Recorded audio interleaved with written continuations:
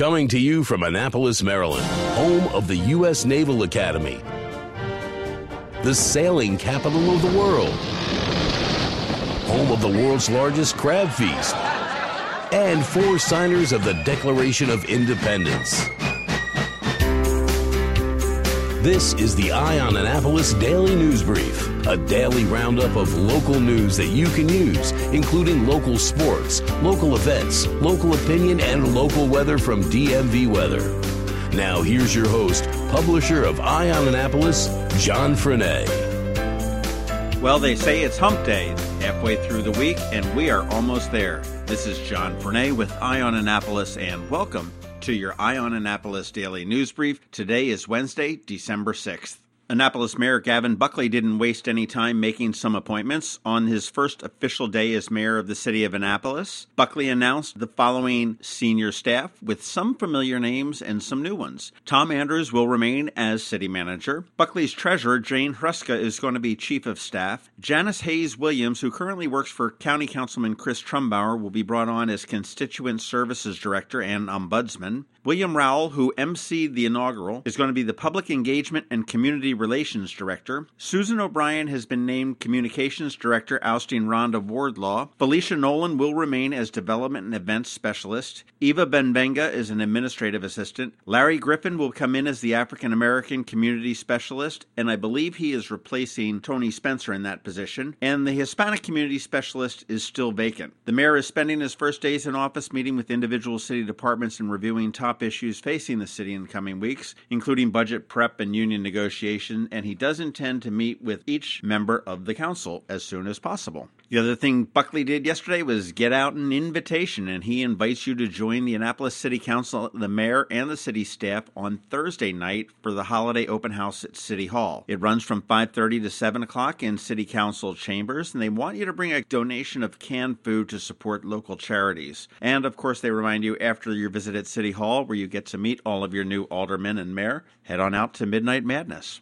This ought to be a fun one to watch. St. Anne's Church has applied to the Historic Preservation Commission to allow them to put 8 cell towers in the steeple. The catch? The wooden shutters that are on the steeple block radio frequencies, and they're going to need to be replaced with a, quote, composite material, which I assume means like fiberglass.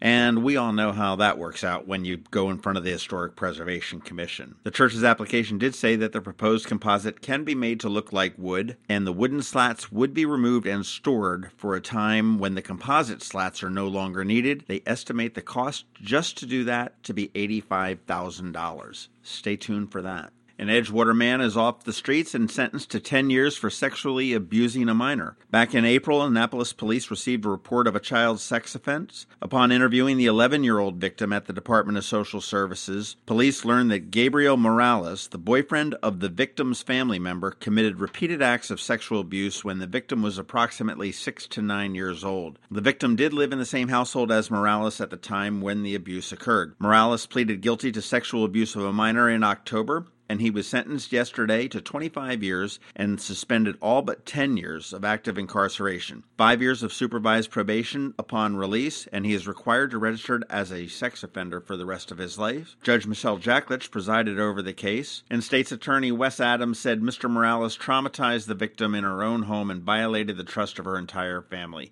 I'm grateful to Judge Jacklich for passing such a strong sentence and applaud the victim's courage in reporting this crime and allowing my office to advocate for justice on her behalf. Good news out of the state's attorney's office. Maryland's Governor Larry Hogan is stepping in to see if he can help out Baltimore City as their murder number surpassed 320 murders this year, eclipsing 2016's total and inducing fear by many who live and work in Baltimore. Hogan announced immediate actions to get more police on the streets in Baltimore, saying that gangs and repeat criminal offenders are, quote, terrorizing the city. Effective immediately, Hogan said he has directed the Maryland State Police, Maryland Transportation Authority Police, Maryland Transit Administration Police, and the Maryland Capitol Police to expand patrols in an effort to help establish a more visible police presence in high-crime areas. They will simply be doing their jobs, said Hogan, maybe providing some backup for some of the functions of the city police department. You will see more police on the streets in Baltimore, in their cars, and even in their boats in some waterfront areas. Hopefully that'll be a step to turn Baltimore around. If you're interested in learning a little bit more about Baltimore's problems, check out the Maryland Crabs. We had an interview with Commissioner Davis a couple weeks ago, and it was a good one. Maryland could see the first snowflakes of the season Friday and Saturday. Some models are predicting that so-called clippers, or short bursts of snow, could move through the area Friday night and Saturday night and drop a few flakes. I don't know whether it will get here or not, but we've got George Young from DMV Weather, and he'll set us straight. Stick around. Did you know that more than 1,200 mental health patients had to be transferred last year by AAMC to facilities outside our area because these facilities do not exist right here in our own area? Denim and Diamonds is a fabulous, fun evening under the stars to support expanding mental health care in our community. AAMC Foundation proudly thanks RxNT for their generous $50,000 exclusive presenting sponsorship. Get more info at AAMCDenimandDiamonds.org. This is Maryland. The weather can be nearly unpredictable. We've got George Young from DMV Weather in Annapolis to sort it all out. Hey everyone, this is George from DMV Weather. Here's your Annapolis forecast for Wednesday, December 6th. We forecasted a target high temp of 54 degrees for both downtown Annapolis and BWI Airport today, but that came with the caveat that those high temps would likely be at or just after midnight, and that actual daytime temps would likely end up in the 40s, which we're seeing already as temps have already dropped from the mid-50s around midnight into the upper 30s and low 40s across Anne Arundel County this morning, as a strong and much cooler airflow from the west-northwest is coming into the region, as opposed to yesterday's warm airflow from the south-southwest. And once this new air mass moves in later today and tonight, as the cold front clears the area to the east, the Annapolis area will see several days of well below average temperatures with highs in the 40s and even 30s all the way into early next week. As for those snow chances we talked about a couple of times recently, they still exist, and here's how. Chance number 1 is Friday afternoon or Friday night, and that involves a possible low-pressure center forming to our southeast along the cold front that's moving through the area today, which will become stationary off the coastline maybe later tonight or tomorrow. And then that low pressure will move northeast, which could bring the area the first snowflakes of the year should the storm form close enough to the coast. At this point, we expect it'll be just a little too far offshore and that we might just see a few flurries or some snow showers out of it, but 25 to 50 miles difference of the position of the low pressure center will make all the difference in the world of the result. So we'll just have to see where today's cold front ultimately sets up offshore to know just how close the storm will be to Annapolis. Chance number 2 would be Saturday night as a small piece of energy in the upper atmosphere moves overhead, which could likely bring some snow showers at best. So stay tuned for updates throughout the next several days as we settle into a potentially active and definitely much colder period of weather in the Annapolis region.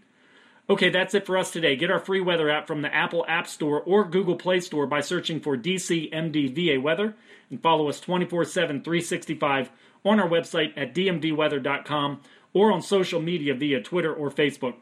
This is George Young of DMV Weather with your Annapolis forecast. Whatever the weather outside, have fun and be safe. When we started the Eye on Annapolis Daily News Brief, we weren't really sure how it would be received. Well, it went better than expected, and currently we have about 11,000 people listening to the Daily News Brief every month. And we also got some feedback. And we will be making a significant change on January 1st. We heard you loud and clear that this needs to be done earlier in the day. So on January 1st, you will be able to get your Daily News Brief at 7 a.m. every Monday through Friday. And we still will have your local weather from DMV Weather and local sports by Kevin Chaney, so nothing else is changing except for the hour. And for those that are listening but have not yet subscribed, the easiest thing to do is to head over to Apple Podcasts, which used to be called iTunes, Google Play, or whatever app you use to listen to podcasts. Search for Eye on Annapolis Daily News Brief and subscribe.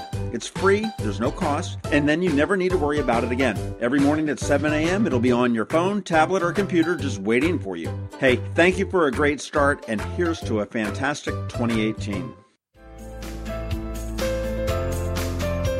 Thanks for listening to the Eye on Annapolis Daily News Brief. If you like what you heard, make sure to tell your friends and colleagues about it. And also tell them about our website, eyeonannapolis.net, where you can find much more.